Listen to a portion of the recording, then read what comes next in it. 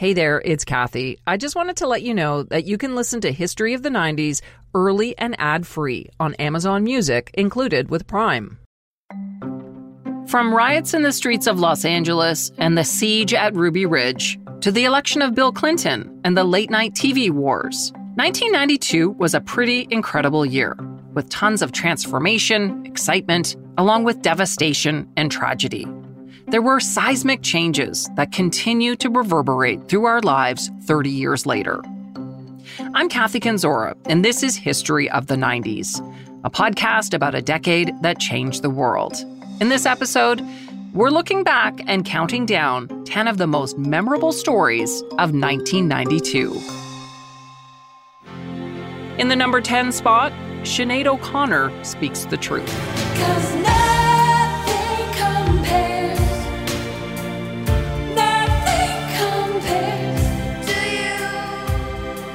Irish singer Sinead O'Connor shot to fame in 1990, following her blistering cover of the Prince song Nothing Compares to You. But even before she topped the music charts, Sinead seemed to court controversy. In 1989, she announced her support for the Irish Republican Army before renouncing it a year later. That same year, she refused to perform in New Jersey if the Star-Spangled Banner played before her concert began. And a year later, in 1991, she refused to accept a Grammy Award for Best Alternative Album as a protest against the commercialism of the award show. But the controversy Sinead is known for best happened on October 3rd, 1992, during what would become an infamous performance on Saturday Night Live. As the musical guest on SNL, Sinead O'Connor sang an a cappella version of the Bob Marley song War, with modified lyrics to highlight the plight of children abused by the Catholic Church. And everywhere is war until the ignoble and unhappy regime which holds all of us through child abuse, yeah, child abuse, yeah. At the end of the song, she deviated from her planned performance and tore up a picture of Pope John Paul II, and then looked at the camera and said, "Fight the real enemy." Remember, this was nearly a decade before scandals involving the Catholic Church became front-page news. The audience at the SNL show was silent throughout her performance, but NBC reportedly heard from nearly 1,000 angry callers over the next few days. Just 7 people called NBC to register their support for the singer. Sinead O'Connor paid a heavy price for being ahead of her time and taking this radical stand. She became the target of scorn from the public, as well as other musicians and actors, including Madonna, who told the media, "I think there's a better way to present her ideas rather than ripping up an image that means a lot to other people."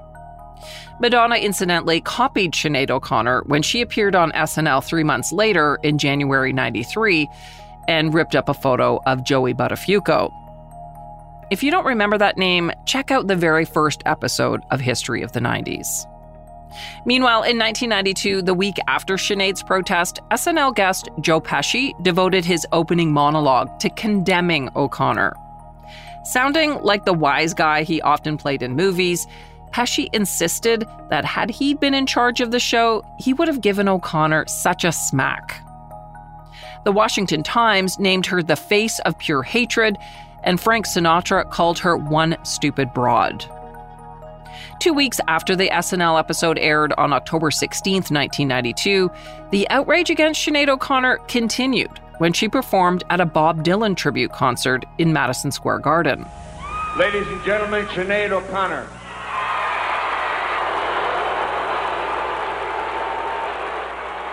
She took to the stage to perform I Believe in You, but boos from the crowd stopped her from singing. Sinead fought back by again singing the song War. And then Chris Christopherson, who was the master of ceremonies for the evening, went out and gave her a big hug, telling her, "Don't let the bastards get you down." Days after the concert, a 30-ton steamroller in front of her record label's New York office crushed an enormous pile of records, cassettes, and CDs bearing O'Connor's name. Despite the outrage, Sinead O'Connor stood by her actions and clarified that she wanted to face some very difficult truths, namely the epidemic of child abuse in her native country. You see, for O'Connor, the issue was personal. As a teenager, she had spent 18 months in a place known as a Magdalen Asylum, a notorious institution for youth deemed wayward or promiscuous, where physical, sexual, and emotional abuse at the hands of clergy was common. And it turns out O'Connor was light years ahead of us all, at least on the issue of the Catholic Church. It would take decades before we would grasp the extent of abuse in the Irish Catholic Church and connected institutions, and it was much worse than we could even imagine. Last year, Sinead O'Connor released a memoir called Rememberings. In it, she says she doesn't regret her actions on SNL. In fact, Sinead said it freed her from being a pop star, something she never wanted in the first place. 1992 was a big year for another female artist, but for completely different reasons. Whitney Houston was at the top of her game with a new movie and this chart-topping hit.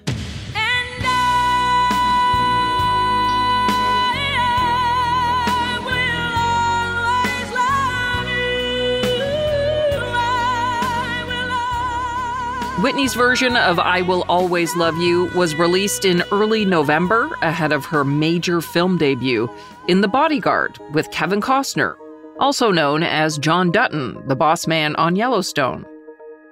I Will Always Love You caught everyone off guard when it became an instant hit, climbing to the #1 spot on the Billboard charts within 2 weeks, where it stayed for over 3 months. In all, 1992 showcased 12 #1 singles, some more memorable than others. Case in point, Right Said Fred hit #1 for 3 weeks with the inescapable song, I'm Too Sexy. And I'm too sexy for my hat, too sexy for my hat, what you think about that? I'm a model, you know what I mean, and I do my little turn. As for top albums, Nirvana's Nevermind knocked Michael Jackson and Dangerous out of the #1 spot in January 1992. But the album that dominated for most of the year was Rope in the Wind by Garth Brooks. In the #9 spot, Hurricane Andrew tears through Florida. This is the worst I ever been in my life. As long as I live, this is the worst thing I've been in. Makes me sick. It's just the only thing I ever owned. I don't have anything. Everything's all over the place. Packing winds of 165 miles an hour, Hurricane Andrew slammed into Florida as a Category 5 storm on August 24th, 1992, becoming one of the worst natural disasters in U.S. history. 61 people died as a result of Hurricane Andrew, which caused an estimated $27 billion in damage, which was a record until Hurricane Katrina in 2005 and then Hurricane Sandy in 2012. Hardest hit was southern Dade County below Miami. It was left literally a tangle of mangled lumber, metal, and glass. Houses were flattened, boats and planes were tossed, and trees fell. Homestead Air Force Base was shattered beyond recognition. More than 125,000 homes in Dade County were destroyed, leaving 1 in 10 people without a place to live. Thousands of elderly residents were reported missing by family members around the country, so teams of public health doctors and other volunteers canvassed neighborhoods looking for anyone who was trapped in the wreckage. Authorities struggled to restore basic services like electricity and water in the days following the hurricane, and people disregarded warnings to stay off the streets. Many roamed around Miami in search of ice, canned foods, gasoline, batteries, and charcoal for their grills. Finally, 5 days after the storm hit, the first of 6,000 Army troops and 1,000 Marines arrived on the scene. The government shipped in hundreds of thousands of servings of military field rations and built tent cities, offering cots, blankets, generators, and water. President George Bush Sr. was criticized for his slow response, something his son would also be accused of 13 years later when Hurricane Katrina devastated New Orleans. When Hurricane Andrew hit 30 years ago, it was like a compact buzzsaw that ripped the roofs off thousands of South Florida homes. It was so catastrophic that it led to sweeping changes in the insurance industry, weather forecasting, and disaster response. And Floridians, shocked by acres of flattened homes, rewrote the state's building codes, making them the toughest in the nation. In the number 8 spot, David Milgaard is released from prison. DNA analysis was first introduced into the criminal justice system in the 1980s, but it wasn't until the 90s that we began to see a dramatic increase in the use of the technology to overturn wrongful convictions. Here in Canada, one of the most famous wrongful conviction cases involved David Milgaard, who was released from prison in April 1992 after serving nearly 23 years behind bars for a Saskatchewan murder he did not commit. And it would take several more years after his release before he was definitively cleared by DNA evidence, which pointed directly to the actual killer.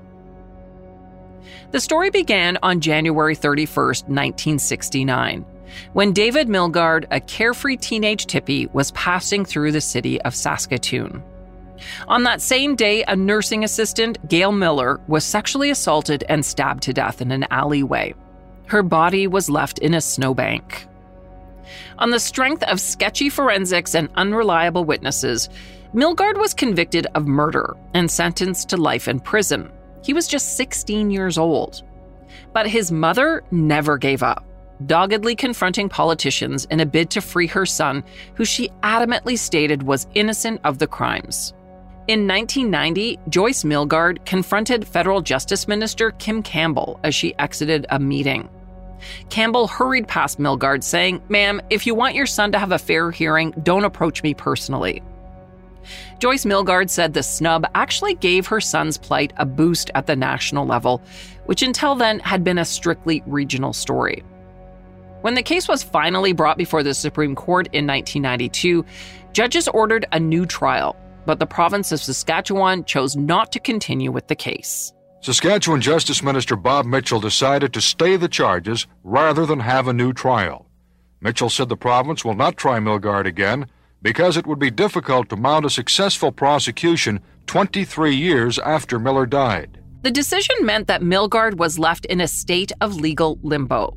He would be released from jail, but without a new trial, his previous conviction would remain on the books. It was not the acquittal or declaration of innocence that he and his family had been pushing for. Still, Milgaard's mother, Joyce, was thrilled when she arrived at the prison to take her son home. It's a lifetime come true. Let's go inside, and we don't want to wait. We want to pick up our son and take him home. On his first night out, Milgaard and family went to a Winnipeg Chinese food restaurant where well-wishers sent over champagne, and Milgaard feasted on egg rolls and chow mein. Sadly, though, Milgaard had a very hard time adjusting to life outside prison. While behind bars, he had been subjected to physical and sexual assaults, which led to several suicide attempts. And in 1980, David Milgaard managed to escape for 77 days before being shot and recaptured by the RCMP. Outside of prison, he struggled with alcoholism and had several run-ins with the law, including arrests in Vancouver and Kingston. Often, these episodes happened because Milgaard had become disoriented when he stopped taking lithium, a treatment for bipolar disorder. Finally, in July 1997, the cloud hanging over David Milgaard's head was lifted when DNA testing proved he was not the killer of Gail Miller. The DNA found on her clothing back in 1969 belonged to convicted serial rapist Larry Fisher, who was already behind bars. He was found guilty in the Miller case and remained behind bars until his death in 2015. Milgaard was eventually compensated $10 million from the federal and provincial governments. Currently, he lives in Alberta and works as a community support worker. His case became known as one of the most infamous wrongful convictions in the Canadian criminal justice system, and today it's studied in law classes around the country. It was also immortalized in a song by the Tragically Hip, one of Canada's greatest bands. Before he died, singer Gord Downie said the song Wheat Kings from their third album, Fully Completely, is about Milgaard's mother Joyce and her absolute faith in her son's innocence. Late breaking story on the CBC. A nation whispers we always knew that he'd go free. They add you can't be fond of living in the past. If you are, then there's no way that you're gonna last. We kings and pretty things. In 1993, Milgaard took a trip to meet the Tragically Hip, where he shook hands with Gord Downie and stood in the crowd at a concert as the band dedicated Wheat Kings to him. Another thing Canadians celebrated in 1992 was the first World Series win by the Toronto Blue Jays. That year, they beat the Atlanta Braves 4-2, becoming the first non-American team to win the World Series. In Game 6 in Atlanta, the Jays' Dave Winfield doubled home 2 runs in the top of the 11th, and Mike Timlin picked up the final out in the bottom of the inning to secure the 1992 title. The iconic win was punctuated by outfielder Joe Carter, who started the game at first base, squeezing the final out and leaping into the air to begin the celebration. The series is also remembered for a flag fiasco. Prior to the second game of the series, the U.S. Marine Corps Color Guard flew the Canadian flag upside down during the anthem, nearly causing an international incident. Well, actually, not really. Canadians are way too polite for that. At the 1992 Super Bowl, Washington overwhelmed Buffalo's heralded quarterback Jim Kelly and running back Thurman Thomas, beating the Bills 37-24. Absolute frustration undid the Bills when Thomas couldn't find his helmet for the first 2 plays of the game. It was eventually found under the team bench.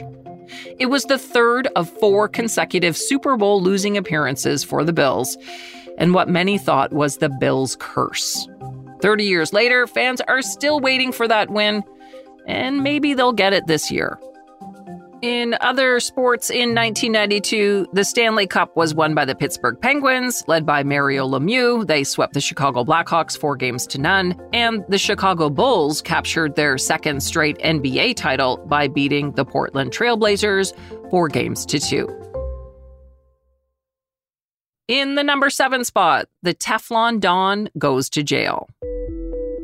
On June 23, 1992, the swaggering, tough-talking leader of the Gambino crime family was sentenced to life in prison with no chance of parole. Don Gotti earned the nickname the Teflon Don after escaping unscathed from 3 high-profile trials between 1985 and 1990. But the law finally caught up to him in 1992, when he was found guilty in connection with the assassination of mob boss Paul Castellano and his bodyguard outside a Manhattan steakhouse back in December 1985. The murder was believed to be a power grab by Gotti, who became the leader of the Gambino crime family after Castellano was gunned down. Between 1985 and 1990, Gotti rapidly expanded the Gambino criminal empire, and it grew into the nation's most powerful mafia family. The family was especially known for drugs, gambling, and car theft, and had links to New York City construction, labor unions, and the garment industry. Gotti, who was known for his ruthlessness and furious temper, was also known for his colorful way of dressing, which earned him a second nickname, the Dapper Don. And unlike other mob bosses who shunned the spotlight as much as possible, Gotti courted publicity.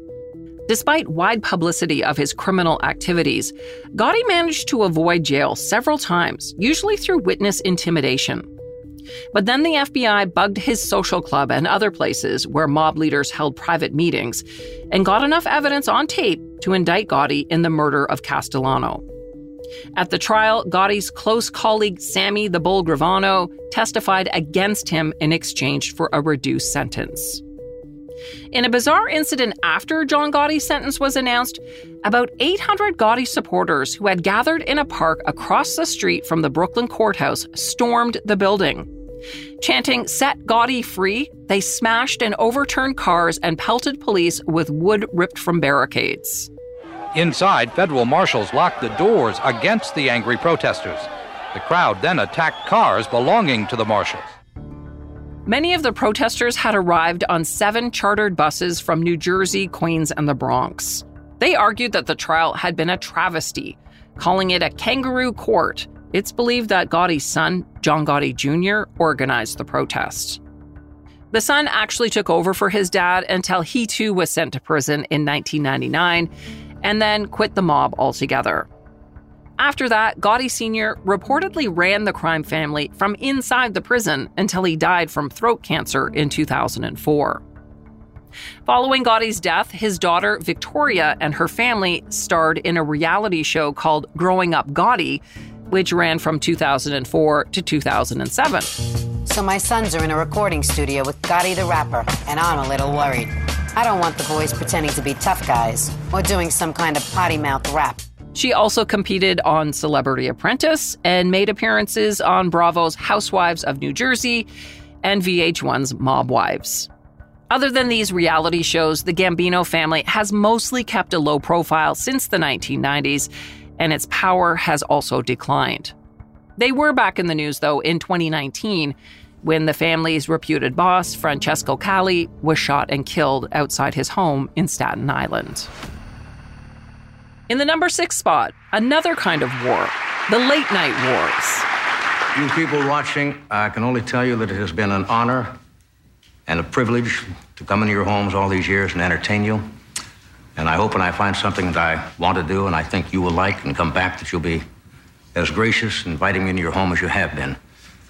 I bid you a very heartfelt good night.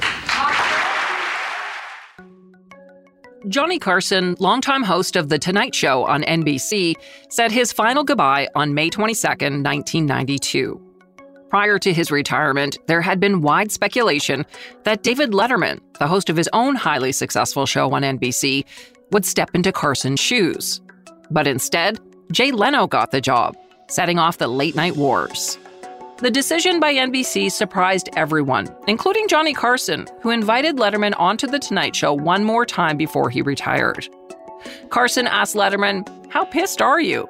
Letterman claimed he wasn't mad at anyone, but the next year he bolted from NBC to launch The Late Show on CBS, which put him in direct competition with Leno.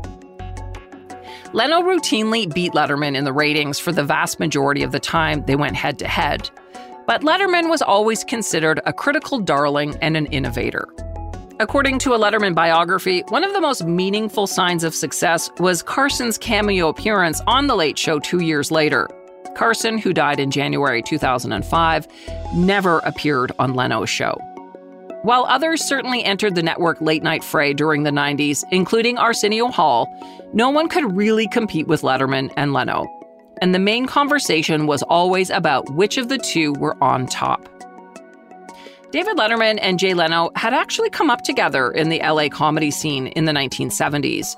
And when Letterman made his way to television, Leno was a frequent guest on his groundbreaking late-night show.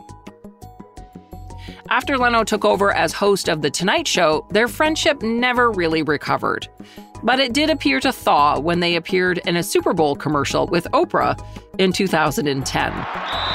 This is the worst Super Bowl party ever. Now, Dave, be nice. Oh, he's just saying that because I'm here. Oh, he's just saying that because I'm here. In a recent appearance on Marc Maron's podcast, Letterman insisted Leno was the funniest person he knew, but their problems were the result of Leno's deep insecurity. The infamous late-night wars of the 1990s briefly resurfaced in 2010 when Conan O'Brien was given The Tonight Show, only to have it basically taken away from him a few months later. Leno came back for another 4 years and then permanently retired in 2014.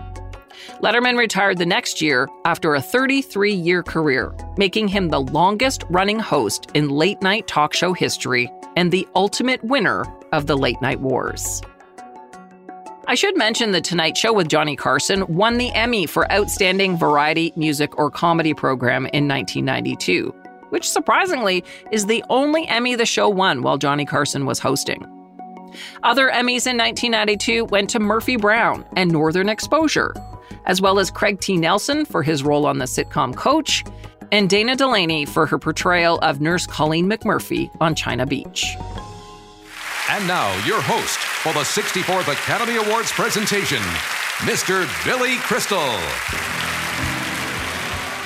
At the 1992 Academy Awards, Billy Crystal surprised the audience when at the beginning of the show he was rolled out on a dolly dressed as Hannibal Lecter. The serial killer Hungry for Humans was all the talk that year thanks to the smash hit movie The Silence of the Lambs, starring Anthony Hopkins and Jodie Foster. Both actors won Oscars for their roles, as did the movie's director Jonathan Demme. Silence of the Lambs completed the sweep by taking home Best Picture. Other contenders that year included Disney's Beauty and the Beast, Bugsy, JFK, and The Prince of Tides. Number 5, the Westry Mine Explosion. Just before 5:30 a.m. on May 9th, 1992, a blue-gray flash lit up the pre-dawn sky in the small town of Plymouth, Nova Scotia, 2 hours northeast of Halifax. Homes shuddered as a shockwave rumbled through the ground. But it wasn't an earthquake. It was a massive explosion far beneath the town in a coal mine. Deep underground, a sudden gush of methane gas had escaped and burst into flames. And within seconds, a huge fireball raced through the Westry coal mine, stirring up coal dust that exploded in a thundering blast. There were 26 men underground at the time of the explosion. And over the next 6 days, a frantic search for survivors gripped the small town and the nation, with mine officials providing very little information about how things were progressing. I would have to say that we're at a critical point in the mine rescue activities with respect to the working areas and the people in them. And we feel that our energies and time would be best served with the people back at the mine. Any contact with the miners? There's been no contact with the miners. The mine, which opened just 8 months before the explosion, was supposed to be a godsend for the economically depressed area of Plymouth, with promises of 15 years of steady employment. The owners of the Westry mine promised to use the latest technology to make sure it was the safest operation ever seen in the province. The day after the explosion, the mine manager, Gerald Phillips, said Westry was as safe a mine as there is. But what he didn't say was that there were problems right from the start. Within a month of Westry's official opening in September 1991, there were 3 major cave-ins. 2 months later, a Westry miner relayed a litany of safety violations to provincial inspectors. But the Labor Department failed to take action, and the miner was fired. After the explosion, rescue teams from around the province of Nova Scotia joined the search, honoring a long tradition of miners rushing to help fellow miners. The first 11 bodies were found the day after the explosion in the southwest section of the Westray coal mine, amid charred rubble and twisted machinery. A team of rescuers spent the next 3 days trying to reach the main section, and when they did, the bodies of 4 more dead miners were found. The search for the remaining men was finally called off on May 15th. Officials said the mine was too unstable and there was no reasonable possibility that anyone had survived. The bodies of 11 men were never recovered. It was the worst mining disaster in Canada since 1958, when 75 men died in a series of collapses at a coal mine in Spring Hill, Nova Scotia. After the explosion, the Westry coal mine closed, throwing about 200 people out of work, and a tangle of lawsuits and investigations began. In April 93, the RCMP charged Westray's parent company, Toronto-based Cura Resources Incorporated, and 2 of its former managers with manslaughter and criminal negligence causing death. But the case eventually fell apart when the Crown concluded convictions were unlikely. Until a public inquiry is held, the questions about what caused the explosion that killed 26 men will remain a mystery. But what families of dead miners fear the most is that no one will ever be held accountable for the tragedy at the Westray coal mine. A public inquiry was eventually held in 1995, headed up by Nova Scotia Supreme Court Judge Peter Richard. 2 years later, he released a hard-hitting report that concluded the tragedy was the result of incompetence, mismanagement, bureaucratic bungling, deceit, ruthlessness, cover-ups, apathy, expediency, and cynical indifference. The inquiry found there was little safety training at the mine, ventilation was poor, and the mine's methane detectors were often broken. The rest of the Westoray mine was knocked down in 1998. It was covered and ceded to grass. The 11 remaining miners whose bodies were never recovered were entombed underground for eternity. Number 4, the creation of NAFTA. Good luck to all of you now in the future. God bless you. On December 17, 1992, the leaders of Mexico, Canada, and the United States signed the North American Free Trade Agreement at separate ceremonies in their respective capitals. The groundbreaking and controversial agreement created the world's largest free trade zone by extending the 1989 Free Trade Agreement between Canada and the U.S. to include Mexico. NAFTA gradually eliminated most import taxes and other trade barriers on products and services passing between the three countries. The argument in favor of NAFTA was this: setting up a free trade zone in North America would lead to increased trade and production and result in millions of well-paying jobs in all countries. Those against NAFTA worried that low wages in Mexico would attract U.S. and Canadian manufacturing companies to shift operations south, leading to a massive loss of jobs. U.S. presidential candidate Ross Perot described it this way. You can move your factory south of the border, pay $1 an hour for labor, hire a young 25, that's assuming you've been in business for a long time, you've got a mature workforce. Pay $1 an hour for your labor, have no health care, that's the most expensive single element in making a car, have no environmental controls, no pollution controls, and no retirement, and you don't care about anything but making money, there will be a giant sucking sound going south. Environmentalists were also concerned about the effects of rapid industrialization in Mexico.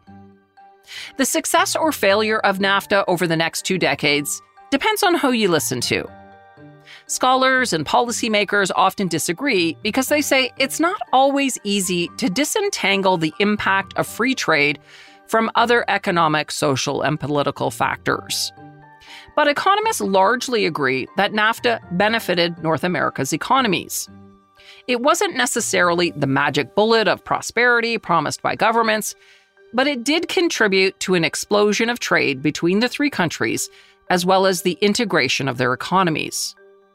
Of course, it also contributed to massive job losses and outsourcing in the US and Canada, especially in the auto industry. For example, data shows that global auto producers built 11 new assembly plants in North America between 2009 and 2017. All but 3 of them were in Mexico.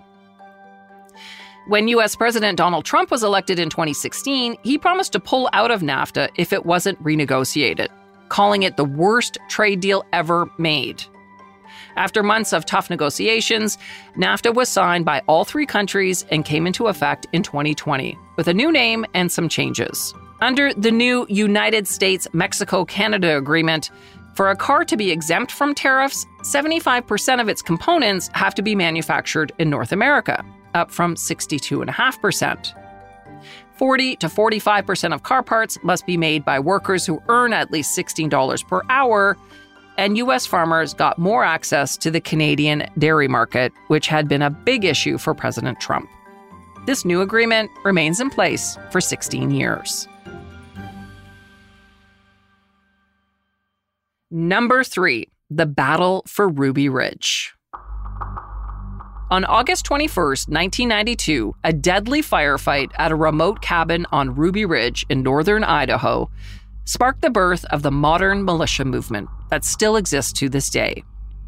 U.S. Marshals went to Ruby Ridge looking for Randy Weaver, who had moved with his family to the cabin a year earlier after he was charged with selling illegal sawed-off shotguns to ATF agents.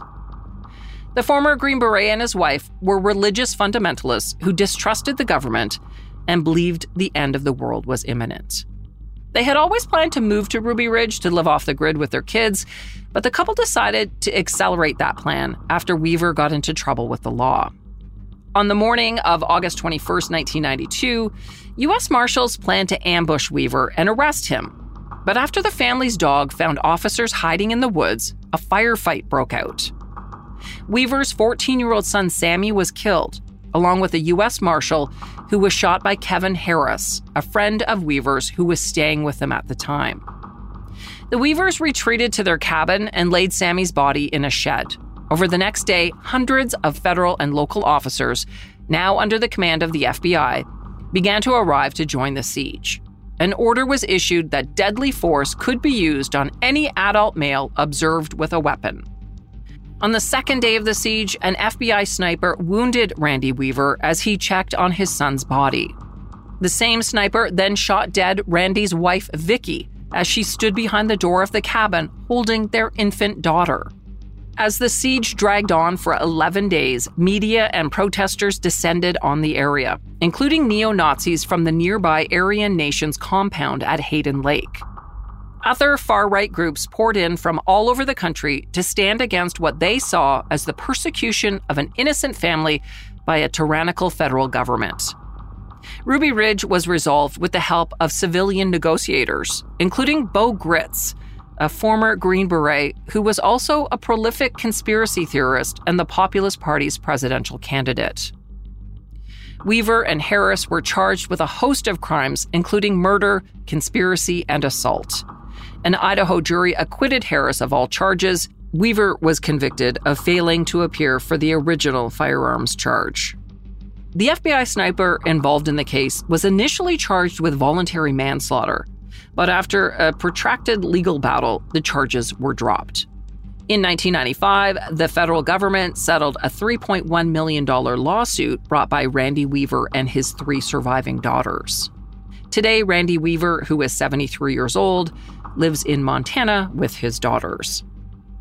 If you heard earlier episodes we did on the Branch Davidians and the Oklahoma City bombing, you'll know that Ruby Ridge and the siege at Waco, Texas the following year boosted an emerging narrative by some on the far right. They believed the feds were coming for the guns and property of those like Weaver, who wanted no further contact with a country they saw as irredeemably corrupt. Bill Moreland from the Southern Poverty Law Center sums it up this way. He says Ruby Ridge became a demarcation point for the rise of the modern militia movement. It put the fertilizer in their minds, which sprouted radical anti-government beliefs. Beliefs that became even more apparent during the storming of the U.S. Capitol last January 6th. In the number 2 spot, the verdict in the Rodney King beating trial and the LA riots. At 3 p.m. on April 28, 1992, a jury in Simi Valley, California, returned a verdict of not guilty for 4 Los Angeles police officers charged in the brutal beating of an unarmed black motorist. Despite graphic videotaped evidence, the jury concluded that the officers had not broken any laws when they clubbed and kicked Rodney King. Jurors were not convinced the video told the entire story of what happened. By 6 p.m., 3 hours after the verdict, fury over the acquittal in the Rodney King case spilled onto the streets of South Central Los Angeles. If you listened to the episode we did on the 92 LA riots, you may remember it wasn't just the King case that set things off. It was also the injustice after the Latasha Harlins death, as well as years of racial and economic inequality. The epicenter after the King verdict was the intersection of Florence and Normandy. That's where hundreds of people filled with fury and disbelief over the acquittal gathered. Some threw rocks and bottles at cars that passed through the busy intersection. And in some cases, if a car stopped, mobs of young men ran out onto the road, specifically targeting white and Korean motorists. The first police officers who arrived on the scene were quickly outnumbered and ordered to pull out of the area. Police on the scene have said they thought it would be a short pullout to regroup before coming back to take control of the area. But that's not what happened. Police didn't return to the scene for 3 hours. And while they were gone, all hell broke loose. A growing mob of people beat and robbed unsuspecting motorists who traveled through the area. A few young men directed traffic through the intersection, allowing black individuals to proceed unharmed, while all others became targets for a shower of stones and debris. At 6:46, 36-year-old truck driver Reginald Denny entered the intersection in his 18-wheeler, hauling 27 tons of sand from a quarry outside of Los Angeles. A news helicopter that hovered over the scene captured what happened next and broadcast it live to television viewers around the nation and beyond. So, folks, here's the situation from South Central. Drivers of automobiles and trucks that enter this area can expect to... oh, look at that. Terrible. And there's no police presence down here. They will not enter the area. As Denny slowly entered the intersection, a young man had yanked open the door of his cab, allowing others to pull the slightly built truck driver onto the street. Another man held Denny's head down with his foot while someone else kicked him in the stomach. And someone grabbed a 5-pound piece of medical equipment that had been removed from the truck and hurled it at Denny's head, and then hit him 3 times with a claw hammer. The most damaging blow was when someone hurled a slab of concrete at Denny's head, hitting him on the right temple. The whole time, not a single police officer was in sight. Eventually, Denny was rescued by 4 people who emerged from the crowd and drove him and his 18-wheeler to safety. Still, no police were present, and the rioting mob spread beyond Normandy and Florence. By 8 o'clock that night, complete anarchy spread across South Central LA and other parts of the city. Liquor stores, grocery stores, retail shops, and fast food restaurants were looted, destroyed, and torched, with at least 150 fires burning across the city. The smoke in the air was so thick that flights heading into Los Angeles Airport had to be rerouted. 5 hours after the verdict, the governor of California finally declared a state of emergency and called in the troops. Over the next several days, more than 1,100 Marines, 600 Army soldiers, and 6,500 National Guard troops would patrol the streets. On the 3rd day of rioting, hundreds of reporters gathered outside the office of a Beverly Hills lawyer to hear Rodney King make a public statement about the chaos. The young man whose case was at the center of the controversy stepped into a swarm of reporters, nervous and barely audible, his voice lost at times to the blasting sounds of helicopter rotors overhead. King appealed for peace. I just want to say, can we all get along? Can we get along?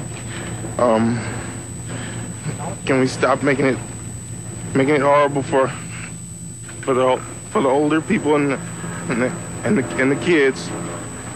And I mean, we've got enough smog here in Los Angeles. Let alone to deal with the setting these fires and things. It's just not right. From April 30th to May 4th, dusk to dawn curfews were enforced in the city and county of Los Angeles until the riots were finally extinguished. 50 people died and thousands more were injured. And thousands of buildings throughout the city were damaged or totally destroyed, causing more than $1 billion in damages. About half of the damage was sustained by Korean-owned businesses. If riots are the language of the unheard, as stated by Dr. Martin Luther King, the 1992 LA riots told the world loud and clear that something was broken and needed desperately to be fixed. And the number one story from 1992 goes to Bill Clinton, who became the 42nd president of the United States. You can trust us to wake up every day remembering the people we saw in the bus trips, the people we saw in the town meetings. All of them together are saying, we want our future back, and I intend to help give it to you. On November 4th, 1992, Bill Clinton defeated incumbent President George H.W. Bush and broke a 12-year Republican hold on the White House. Clinton turfed Bush out of office after just one term, mainly because he had broken his celebrated campaign promise not to raise taxes, and because the national economy was deep in a recession. The win by 46-year-old Clinton and the Democrats came following a grueling campaign that almost went off the rails early on because of a couple of high-profile controversies.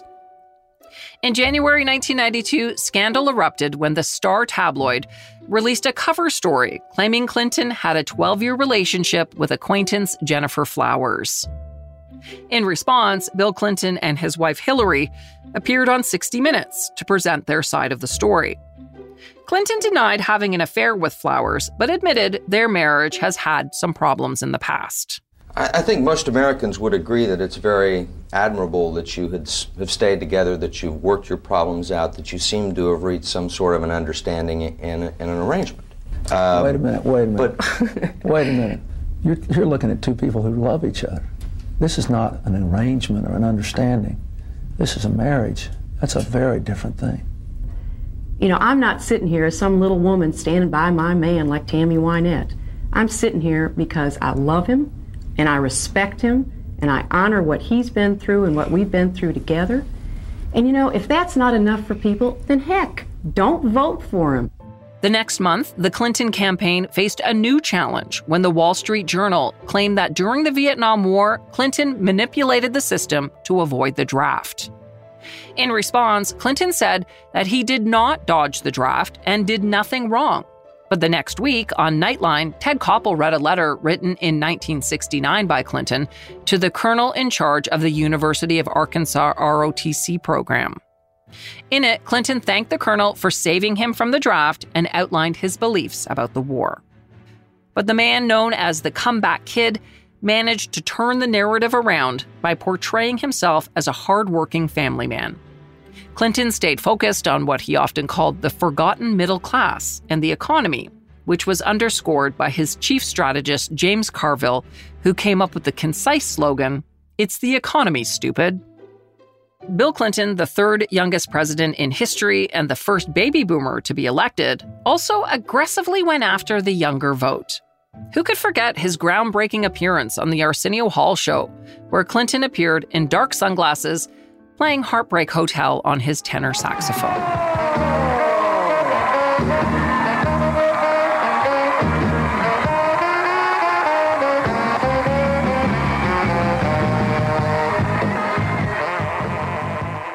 Clinton's performance on Arsenio, along with appearances on Larry King Live and an MTV Town Hall, marked a turning point in the polls, helping revitalize his campaign and tap a new cross-section of young and Black voters.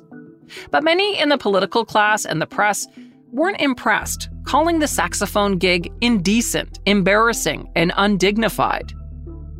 Clinton was also aided by the surprisingly successful third-party campaign of Texas billionaire Ross Perot, who siphoned off a significant portion of the Republican vote from President Bush.